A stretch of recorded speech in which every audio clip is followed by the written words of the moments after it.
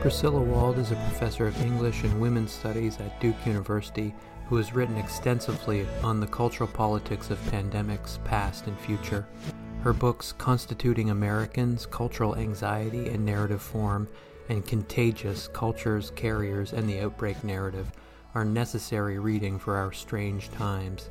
In this conversation, she offers some correctives to the distortions that tend to cloud our thinking about COVID-19 and outbreaks more broadly. One of the most profound ideas she presents is that health is a whole person, whole people, whole population issue, and that if we can't imagine health in these terms, global society will forever be at a disadvantage in addressing microbial threats to human survival. In Contagious, your book on the history of tracking and theorizing the spread of infectious diseases, you note that 1989 was a turning point at which emerging infections started to be talked about and identified as serious threats to global society. The problem, though, as you put it, is that while, quote, the effort to contain the spread of a disease may involve international cooperation, it is cast in distinctly national terms, especially in the United States. The issue, you argue, is that in moments of panic, nationalism tends to impede any possibility of a coordinated global response. Can you talk about the transition from SARS, the last big coronavirus outbreak, and COVID-19? What have we learned about the way that contagion intersects with the larger geopolitical tensions and ideologies that mark our age? Are we seeing this emphasis on national boundaries change with COVID-19 or gain new power? I think it's a great question. And to respond, I want to parse the we. So if we're talking about the government of the United States, I think we saw in this case with COVID-19 that there was not a lesson learned.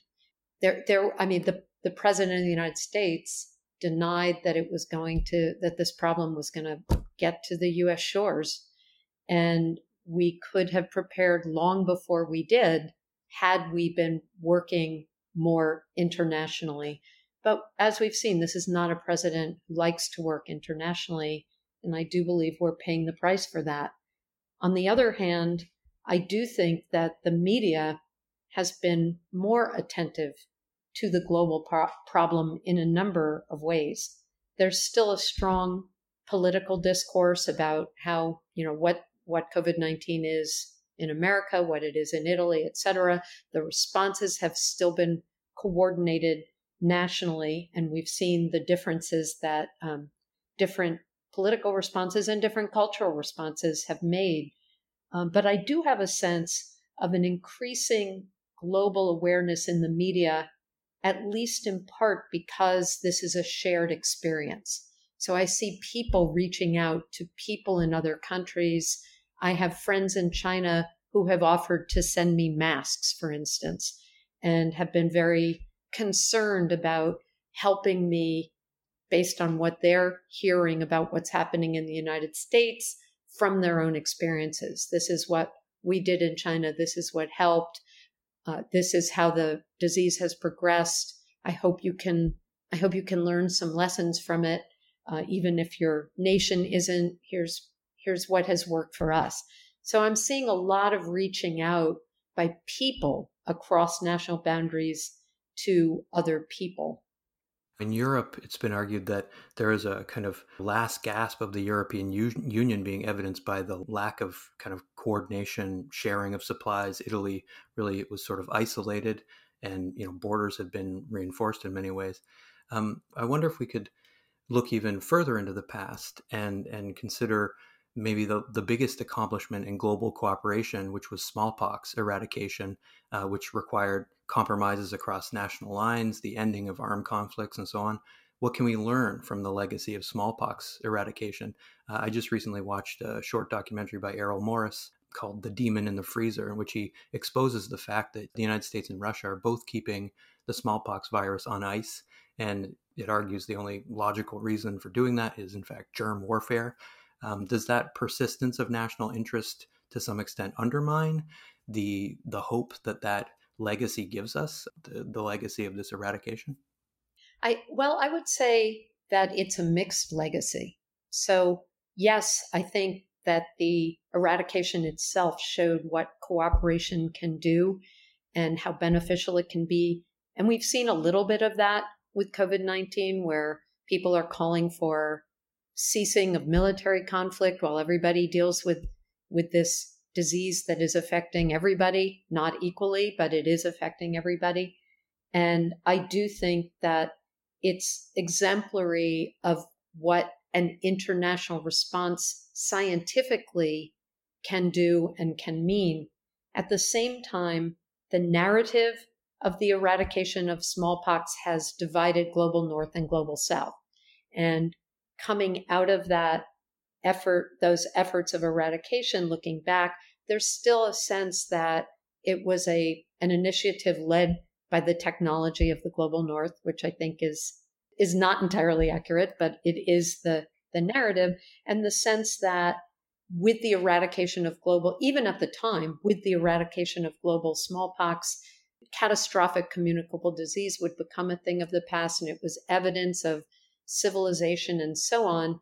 And so it reinforced a sense that if there were still diseases, and in the global south, there were still, in some places, there were still and are still diseases like measles and malaria and so on that are still absolutely devastating. And somehow that gets narrated as a civilizational divide, that look at the successes we've had in the global north eradicating these diseases.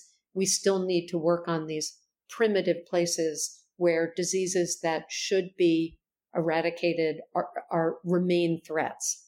And I think that narrative that emerged remains a geopolitical problem because it's confusing primitivism with poverty, and it's confusing poverty as a problem of the global south rather than a global problem, which it is. Even the terms global north and global south really don't mean that much geopolitically anymore. They're much more complicated geopolitically, geographically, but they remain in use. And all of these are indications of things we need to, I think, move beyond. And in terms of the actual terms we use, globalization is sort of eroding, in a way, our ability to use them. I mean, the way in which the global market influences the response to things like H1N1, the very fact that, the World Health Organization is 80% of its funding comes from private companies and private donors. The market itself, some have argued, is simply not encouraging discovery, even in the so-called global north. But your response kind of leads nicely on the next question I had, which was, again, based in a rereading of your book, Contagious. One of the most important arguments from that book is that notions of contagion actually help build this idea of the third world, and did so by disguising the capitalist roots of poverty and reproducing what you call a germ theory of history, which imagines certain areas to just be inherently dangerous. Could you explain this idea that health, as you put it, became a measure of civilization? Yes, absolutely. So as I've just been saying, health became an indication, a materialization of a sense of achievement that registered technological and civilization advances. And by contrast, people in poverty were described as primitive. And I think specifically of a May 5th, 2003 special issue of Newsweek on the previous SARS pandemic, where people in Guangdong province in Guangzhou specifically, were described as living cheek by jowl with their animals in a primitive way. They were literally described with that terminology, and the threat of the disease, as is typical of what I call the outbreak narrative, was seen as emanating from the global south to the global north, whereas expertise worked in the other direction. And this description of something as primitive and in juxtaposition with the modern city, and this was the danger, they show an airport, this is going to get out and threaten the world, is really an image of poverty, which, as I said earlier, does not emanate from the global south, but is a worldwide problem and has a lot to do with globalization, capitalism, and so on. And that confusion is obscuring the very conditions we need to be thinking about as we try to address the kind of problem we're dealing with now both in health terms and in economic terms. And to back up just a little, in 1989, I write about this, there was a conference sponsored by Rockefeller Institute and the Fogarty Institute, I believe.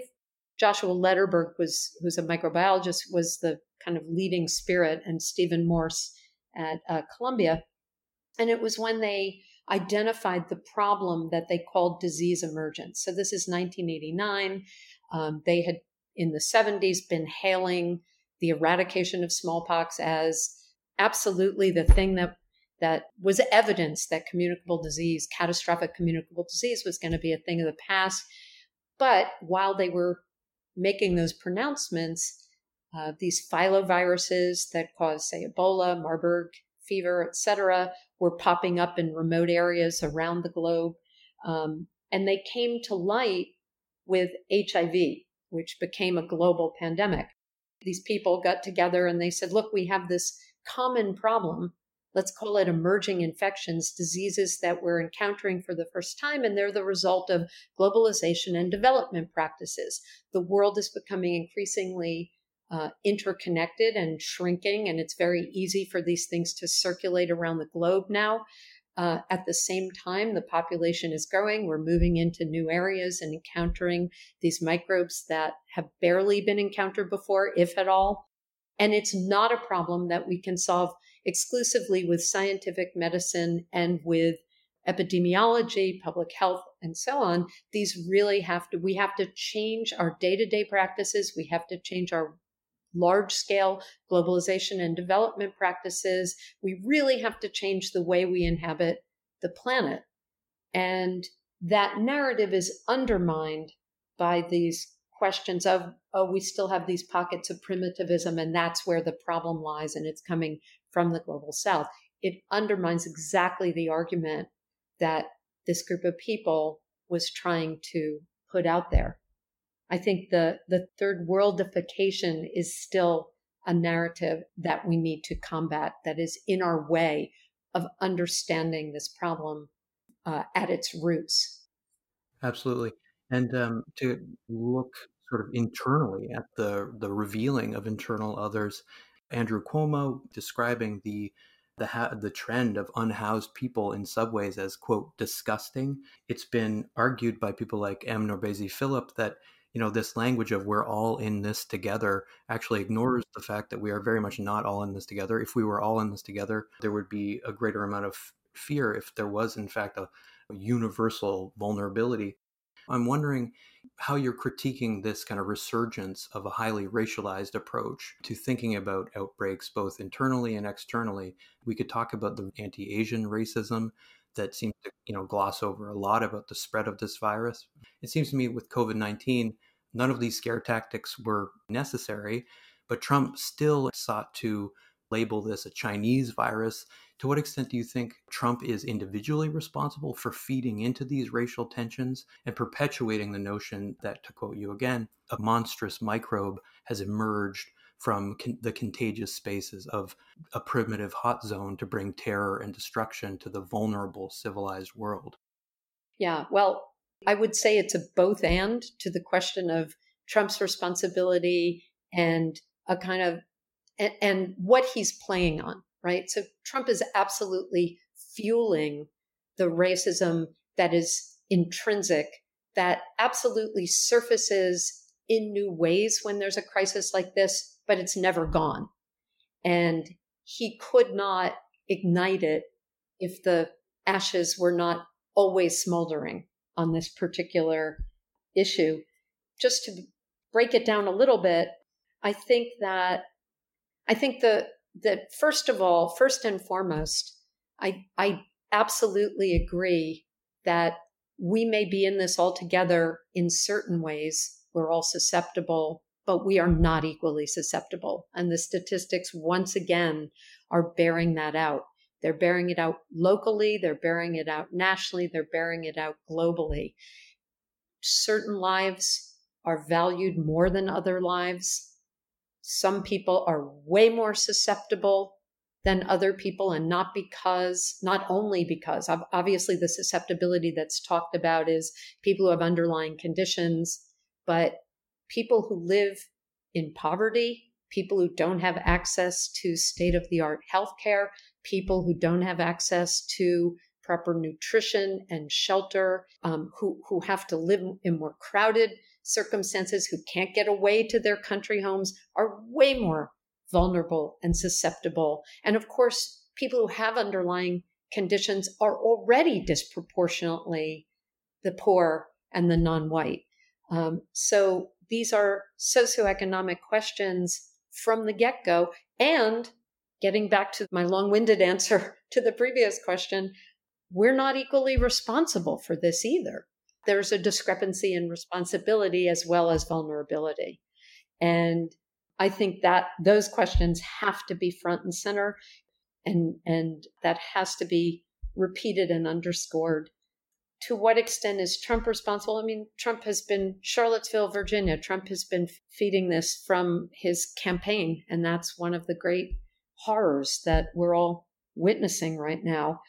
And there was even some levity around the fact that one of his first things that he said was he wanted to close the border with Mexico when the U.S. had a much worse epidemic than Mexico had.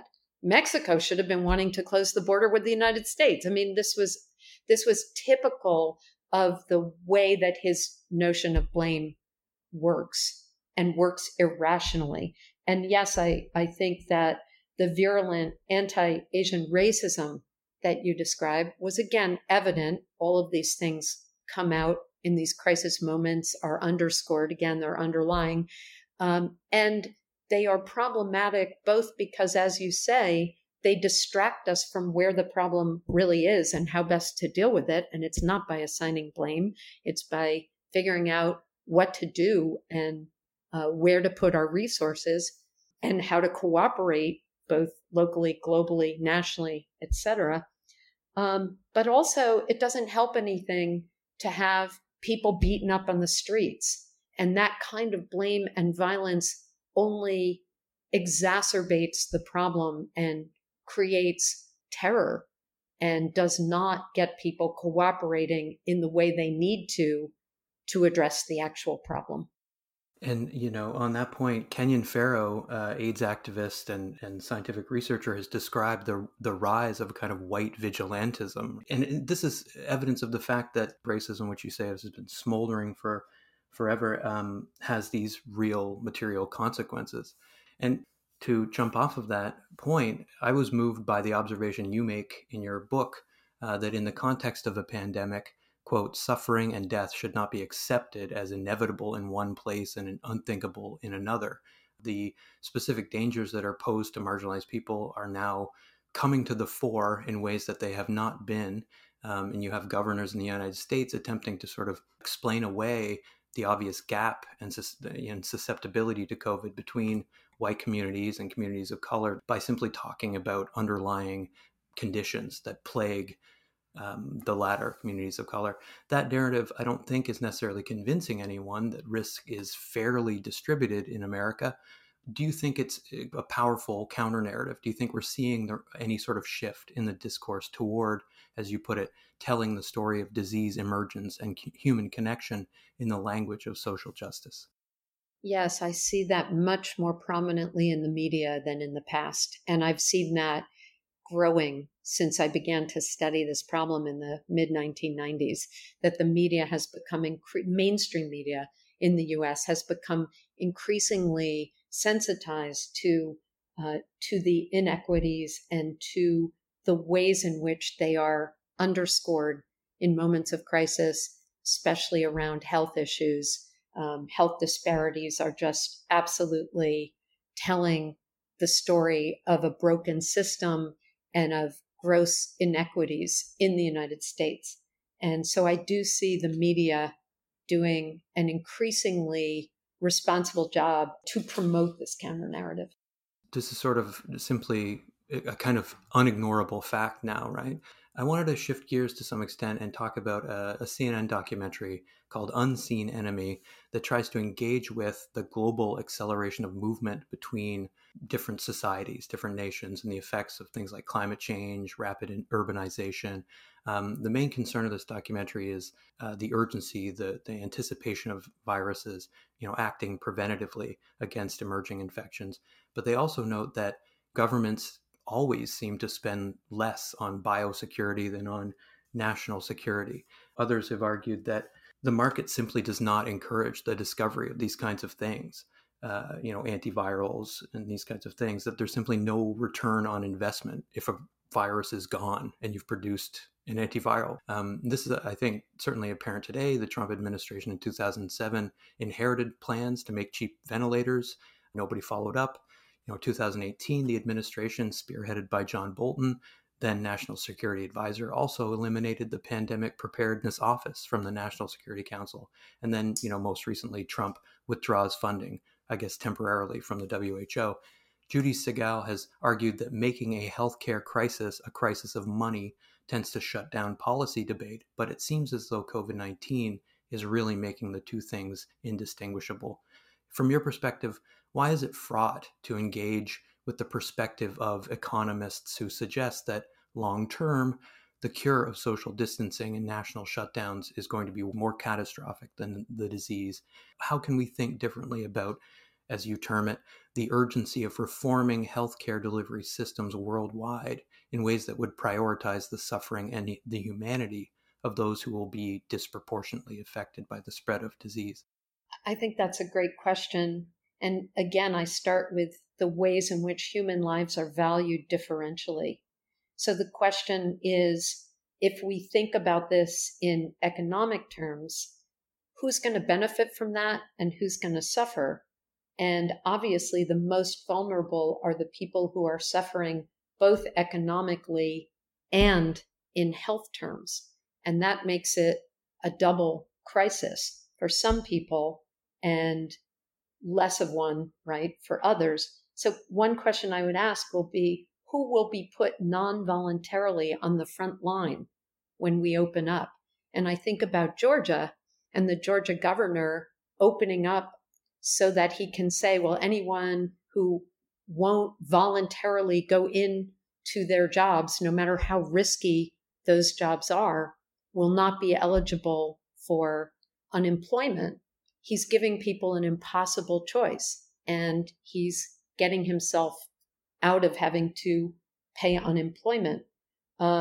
So whose finances, and I think we need to ask this question, whose livelihoods will depend on doing so unwillingly, on having to go to work when they really are putting themselves in harm's way, not voluntarily by doing so?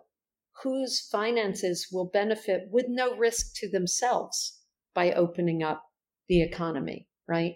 So once again, we're putting the heaviest burden on the people who can least afford it. And you ask, how can we think differently? This is where we need to be thinking about a redistribution of wealth, a redistribution of resources. And I'm talking here in the US specifically, this is not true, right, in Canada, of healthcare that has to be available at no cost to everyone.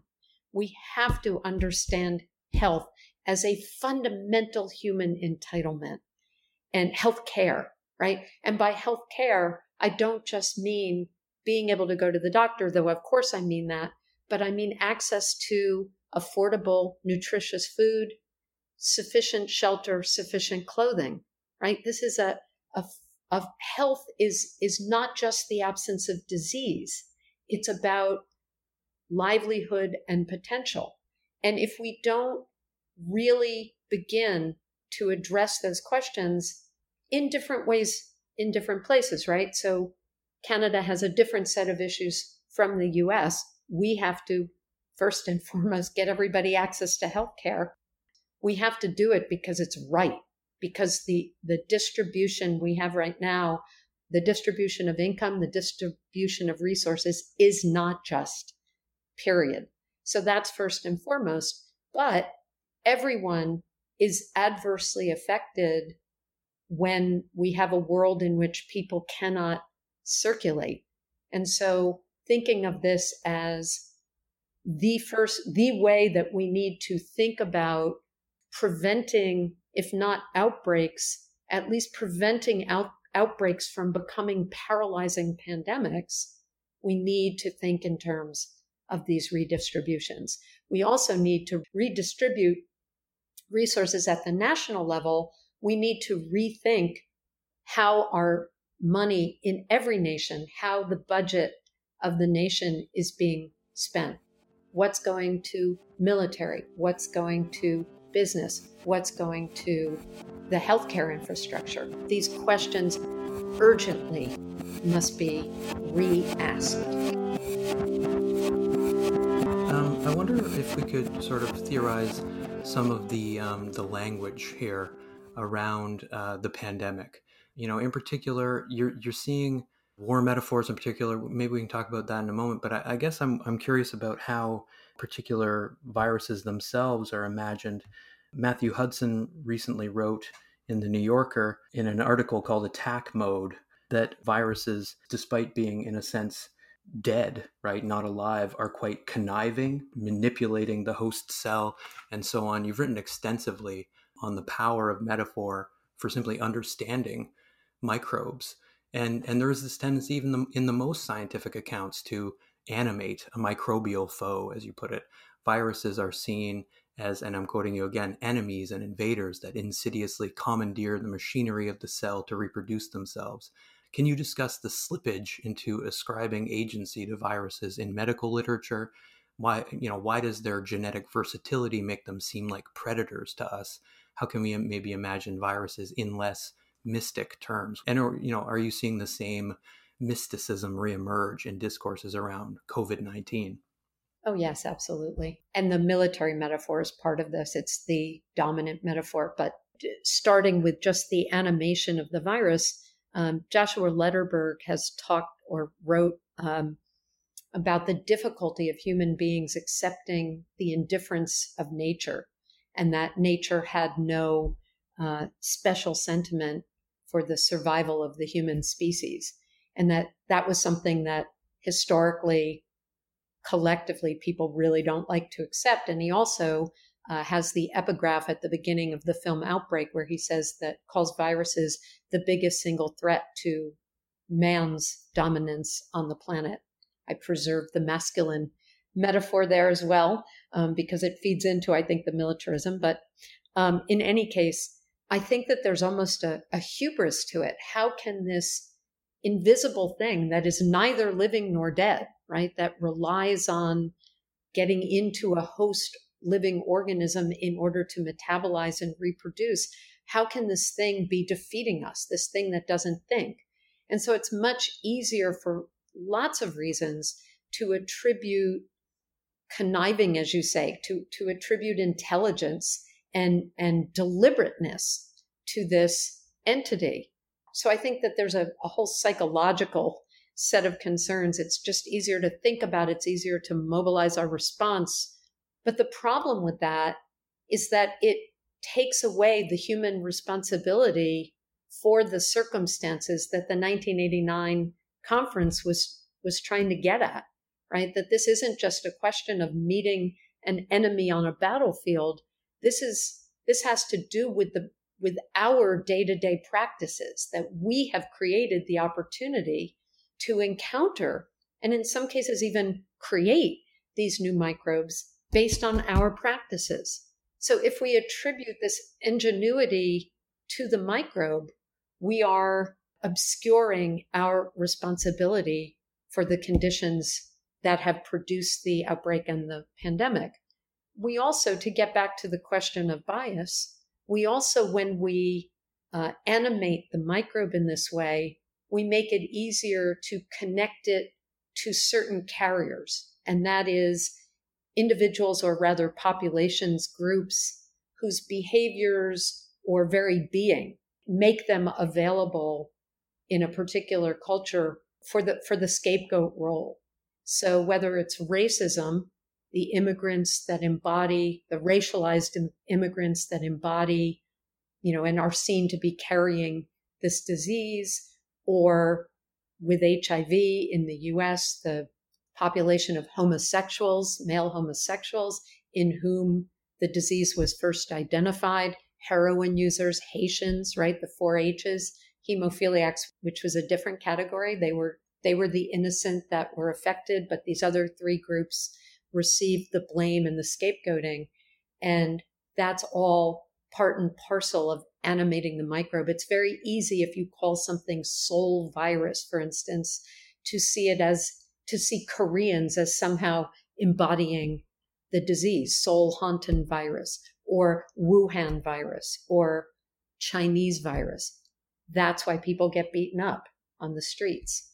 So these are two different dangers of animating the microbe.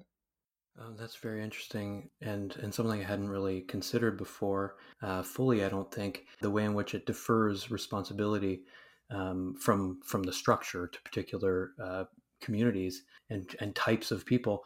But then there's also this element which Tess Laidlaw and John Moffat talk about in their article, Symbolic Cures, this feeling of alienation. They're drawing from Kenneth Burke's work. This feeling of alienation when the world becomes unreasonable. There's a tendency to just push that away.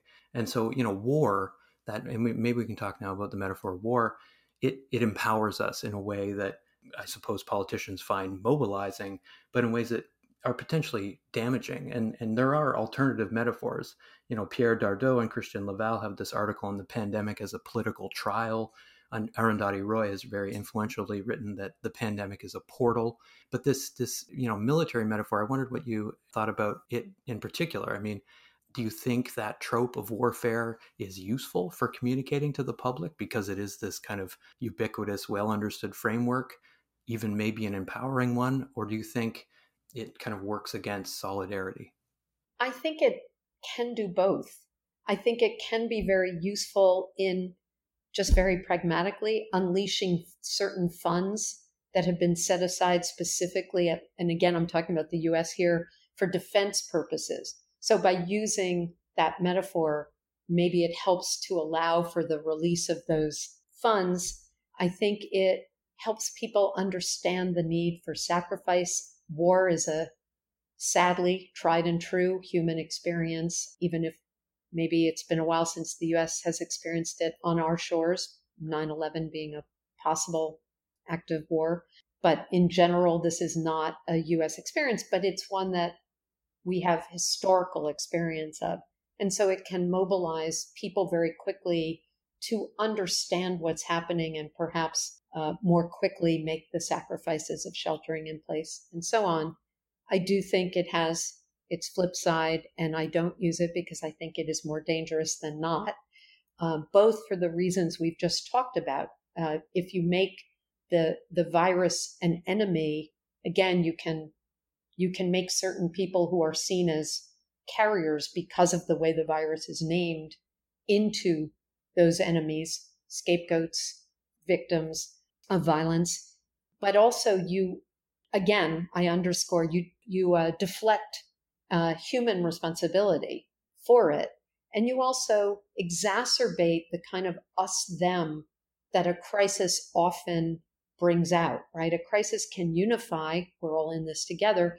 It can also really underscore the us-them that is at the heart of collective identity generally, with lots of disadvantages, right? So certain people seen as more responsible than others, people blamed for their behaviors that they can't control, people living in poverty somehow blamed for producing the problem.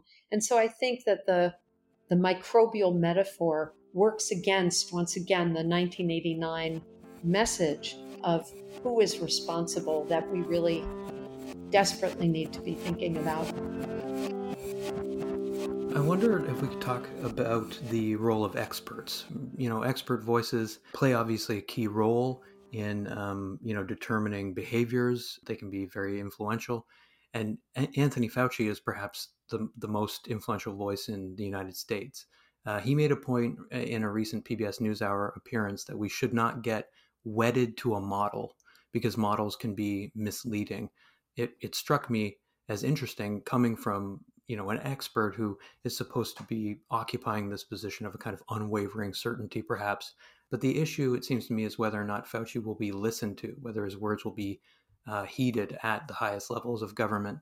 And Judy Segal, again, writes that during the SARS crisis, a main problem was trying to properly amplify the voices of experts to address the crisis. We see again with this crisis a serious issue with misinformation coming from people like Bolsonaro in Brazil and Trump in the US especially. Is the primary issue here that contradictory messages mean differing degrees of urgency?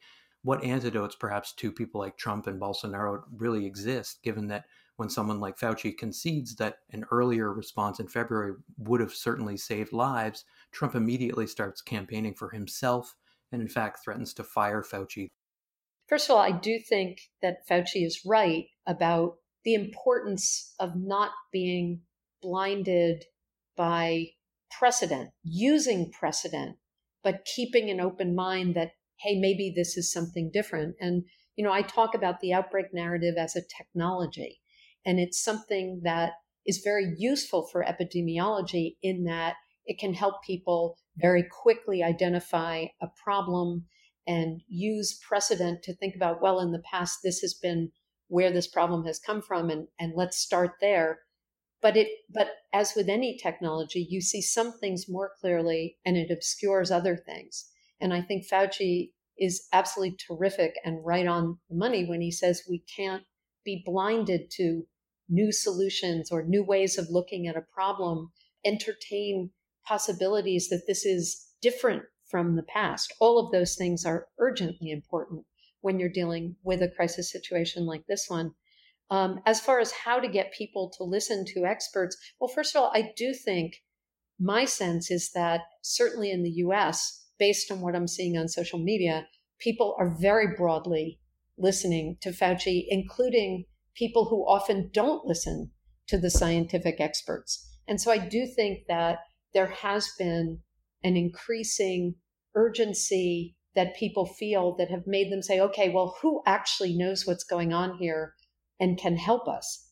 And Fauci is extremely popular in the US. At the same time, yes, there are people who are listening to the wrong sources, people who ingested disinfectants because of Trump's absurd suggestion.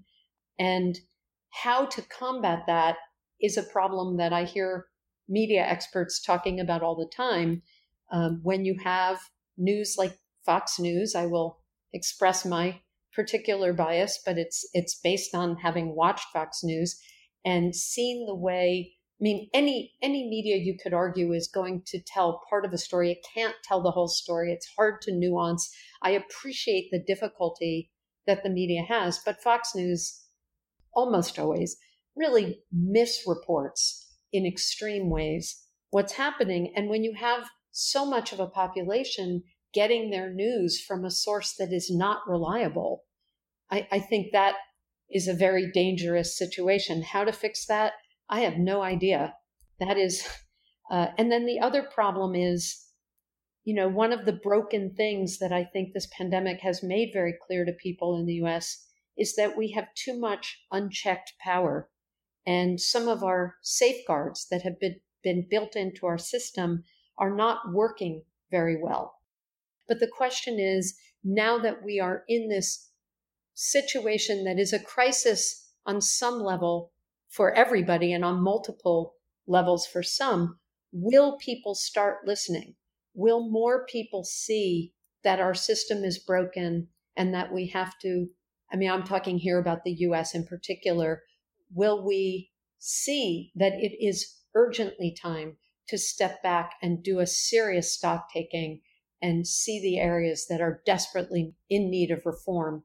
And that includes having too much concentrated power in one place or just a very small collection of places and not enough room for experts to step in and say, we really need to be above politics here and talk about how to address this problem in scientific, medical, economic, humanitarian terms. I'm interested in the conflicting reports on the, effectiveness of remdesivir as a potential treatment. There's clearly a desperate desire for trustworthy information on remdesivir, but there are these conflicting studies that it becomes very difficult in a time of great urgency to simply know whose voices and which studies to trust and how to go forward. Obviously, it's more convoluted when you have Trump advocating for the use of anti-malarial drugs and injecting disinfectant. The anti-malarial claim caused shortages of anti-malarial drugs globally for people that actually required those drugs. So these things have global material effects as well. Now that I'm more aware of Fauci as a expert on emerging infections, I've started to see him pop up in a number of documentaries that focus on pandemics. One such documentary, We Heard the Bells, talks about the devastation caused by the 1918 Spanish flu. In that documentary, Fauci again expresses a kind of optimism around this technological development, the fact that we've learned from past pandemics. In particular, he's talking about, of course, these kinds of biomedical advances, the development of drugs like remdesivir and so on. Similarly, CNN's Unseen Enemy, which I mentioned, describes the 21st century as a race between the risks associated with modernity and modern technological tools meant to combat these risks. Has the dominance of a faith in technology, this ability of advanced medicine to save us, made us to some extent complacent about the real global risks to health and structural causes of illness that we currently face? Yes, it has. And, again, it's what we've been talking about with the 1989 conference, right? That scientific medicine is crucial at this time. Vaccines, pharmaceuticals, epidemiological work as well, even quarantine. These are the things we need in the midst of a crisis. And I am very pro-science. I'm very happy we have this technology. I do have faith in experts, in the technology, in the systems they've developed, and they're very, very important. At the same time, the experts themselves are telling us we cannot rely exclusively on those things to save us. Science is a slow process. It's going to be a very long time before we have a vaccine. A short time in the context of human life, but a long time, to wait indoors, right? But science is slow, and we need to be patient and wait for that. In the meantime, we need to be thinking about these broader structural issues that I've been harping on, that I deeply believe need to be changed. And we need to see these problems not just in terms of scientific medicine and epidemiology, but health, again, is a whole person, whole people, whole population concern. And it isn't just about dealing with disease. It's about living justly and equitably and responsibly in the world. So yes, I do think that. I do think there's another documentary in which Fauci figures significantly, and that's How to Survive an Epidemic, which is about ACT UP. And the Fauci was demonized by Larry Kramer and other ACT UP activists for not quickly enough allowing people who were facing pretty much certain death to take experimental drugs before it was time. And it shows how they came to a mutual understanding, how Fauci began to listen to the criticisms and changed his approach to treatment and did make drugs available more quickly and so on, but also how Larry Kramer and ACT UP came to appreciate the testing that took time, that made these drugs safe enough for people to take. And also, like, even if people who were facing certain death took certain drugs that didn't work, it meant that they then couldn't take other drugs that maybe did. And so it's complicated. And they came to a mutual understanding. And evidently, Larry Kramer and Anthony Fauci are really close friends now. So, that's an interesting story to tell as well, about how both sides need to be listening and how these are very complicated, overdetermined issues. Well said. And I think that film, David Francis' film, is one of the most remarkable documents of that kind of struggle for a very complex, fraught solidarity across deeply established political and ideological lines, right? Paula Treichler has a book, How to Have Theory in an Epidemic, that similarly argues that we don't just need technological solutions, we need social solutions, and those are difficult. Those are often the product of social movements. I'm glad you brought that up. I just want to plug that book. It's a wonderful book. How to Have Theory in an Epidemic. I underscore it. It's a really important book. It talks about the intersection of these things. And I think we could probably address this in terms of the rise of a kind of a different technological solution for combating COVID-19 that we've seen emerge. This technique of using cell phones to track the movements of infected and non-infected people. We've seen reports on the vital role of phone tracking in South Korea to help flatten the curve there. The Verge reports that Apple and Google, two competitors, are trying to collaborate to encourage citizens to download apps that will provide constant data to government agencies in order to track the transmission of the virus. To some extent, the urgency of the epidemic is displacing political questions. And those political questions matter, especially if you're in an authoritarian country that is already using surveillance. Arundhati Roy has talked about the unprecedentedly quick way in which people in India have downloaded these kinds of apps. Do you think this digital frontier is the real answer, or are we too quickly ignoring privacy concerns due to the panic produced by the pandemic? That's a great question. And I would say this is if not the fundamental public health paradox. And I think about Mary Mallon, Typhoid Mary, Gaitan Dugas, Patient Zero. You have a problem. It's very easy, maybe not very easy, but one understands why in the middle of a crisis, everyone says, well, the individual rights don't matter. It's the rights of the group and utilitarianism. We've got to think of the good of all and restrict the rights of the individual without remembering that when we're not in the midst of a crisis, those individual rights and freedoms are protecting not everybody equally again, but are designed to protect the population from totalitarianism as well. And so that balance, that conflict that happens, that really is very starkly visible in a crisis, is, I think, what we're talking about here. Do we cooperate with these measures, and what measures get put in place to protect us from creeping fascism, creeping totalitarianism, and so on? And the real question, though, comes back to the differential ways in which people are treated, right? So if I'm somebody whose experience of privacy violations has been a constant factor in my life, if I'm, say, a young Black man in the United States, I personally, imagining myself in that situation, would not be very quick to agree to this because of how my experience with rights violations has played out. I, as a middle-class white woman, can say, yes, I am perfectly willing to take this risk, but that's because I haven't had really negative experiences of these rights violations in my day-to-day life. So I really think we need to think about who is going to be vilified.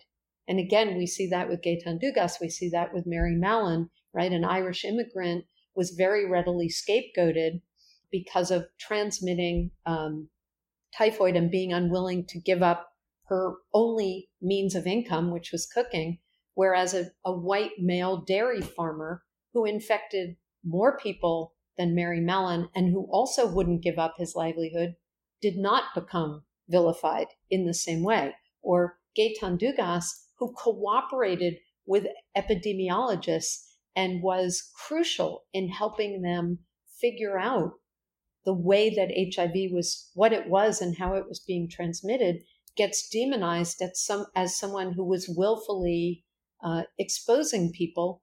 And there's a whole sense now that was a deeply unfair depiction of this individual.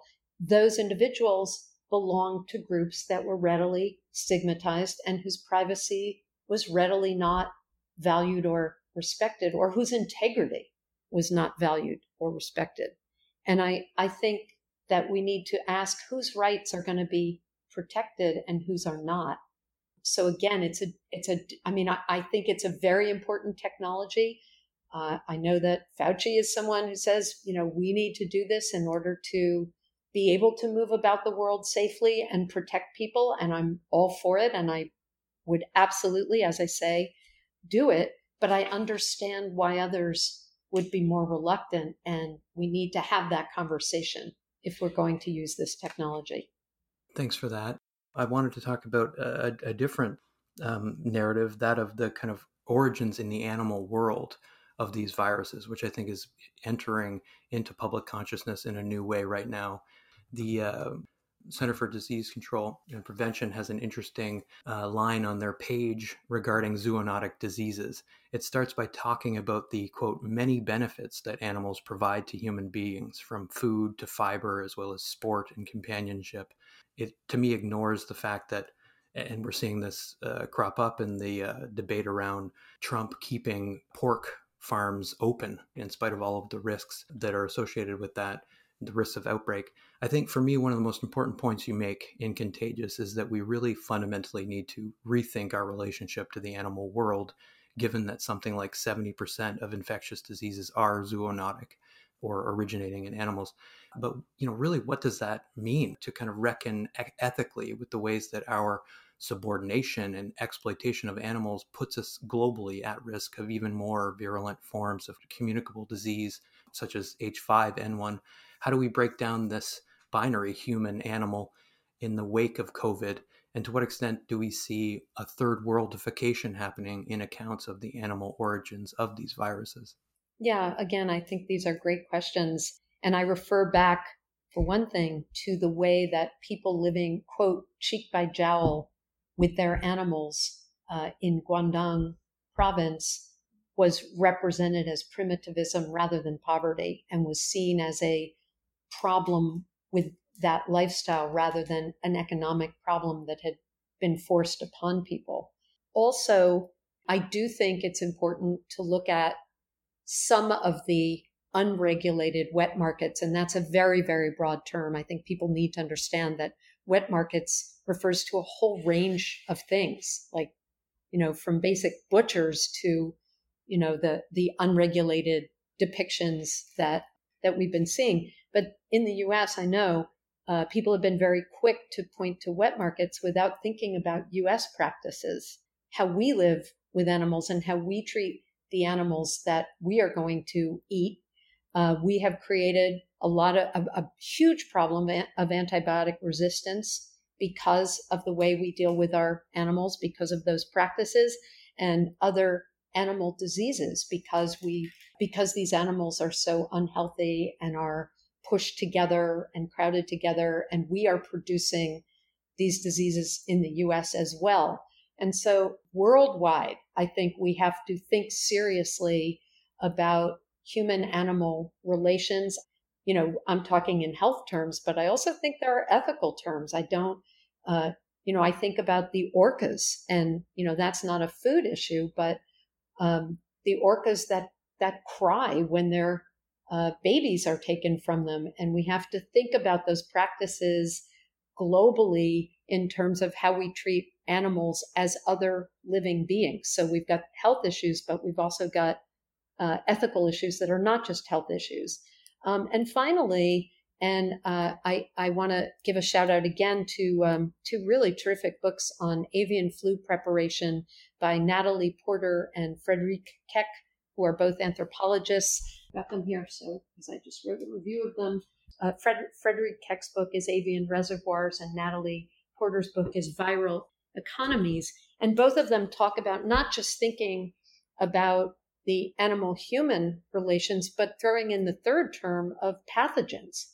So pathogens are living entities as well. Frankly, they don't, and I'm not asking for ethical treatment of pathogens. That's a whole different set of questions. But rather to think about the ways in which we live with our animals and how all of us live with our viruses. So when we treat livestock, turning living organisms, and I'm citing both Keck and Porter here, turning living organisms into commodities, right? By making them livestock, we're also, as I've just said, creating the condition for the emergence of pathogens and the circulation of pathogens and the zoonotic diseases that jump species. So in all of these ways, we're, and I'm also talking about economic terms, right? We put these animals together, they're more likely to get sick if they're not properly cared for, and that's people's livelihoods as well. So, and food sources. So in every way, shape, and form, we need to rethink all of these relations.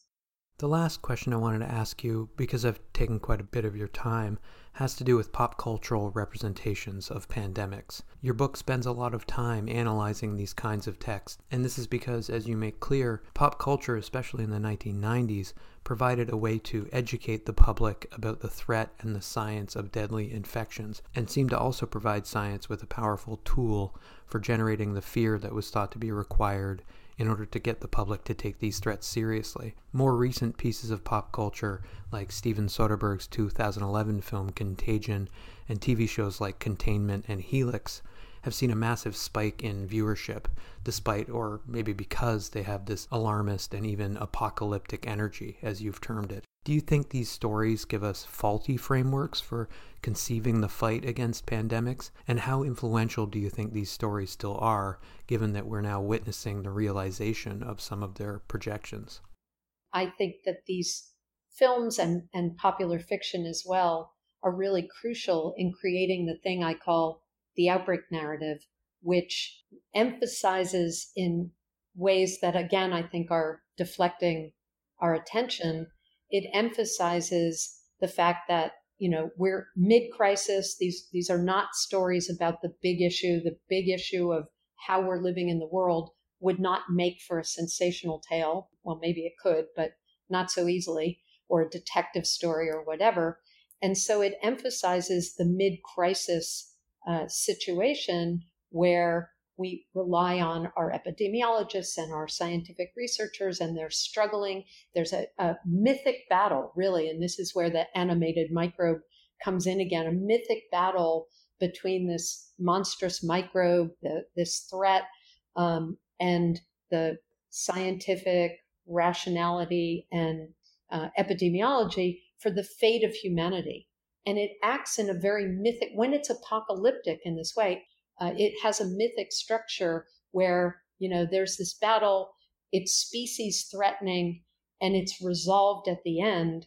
And it's a kind of rejuvenation of humanity as it is, without challenging us to think about what the bigger issues are and how to live differently, right? So it's a reaffirmation of humanity and know-how, and, that, again, that kind of technology, science, solving all of our problems so that we don't have to make the day-to-day changes that we should be making for all the reasons we've been discussing.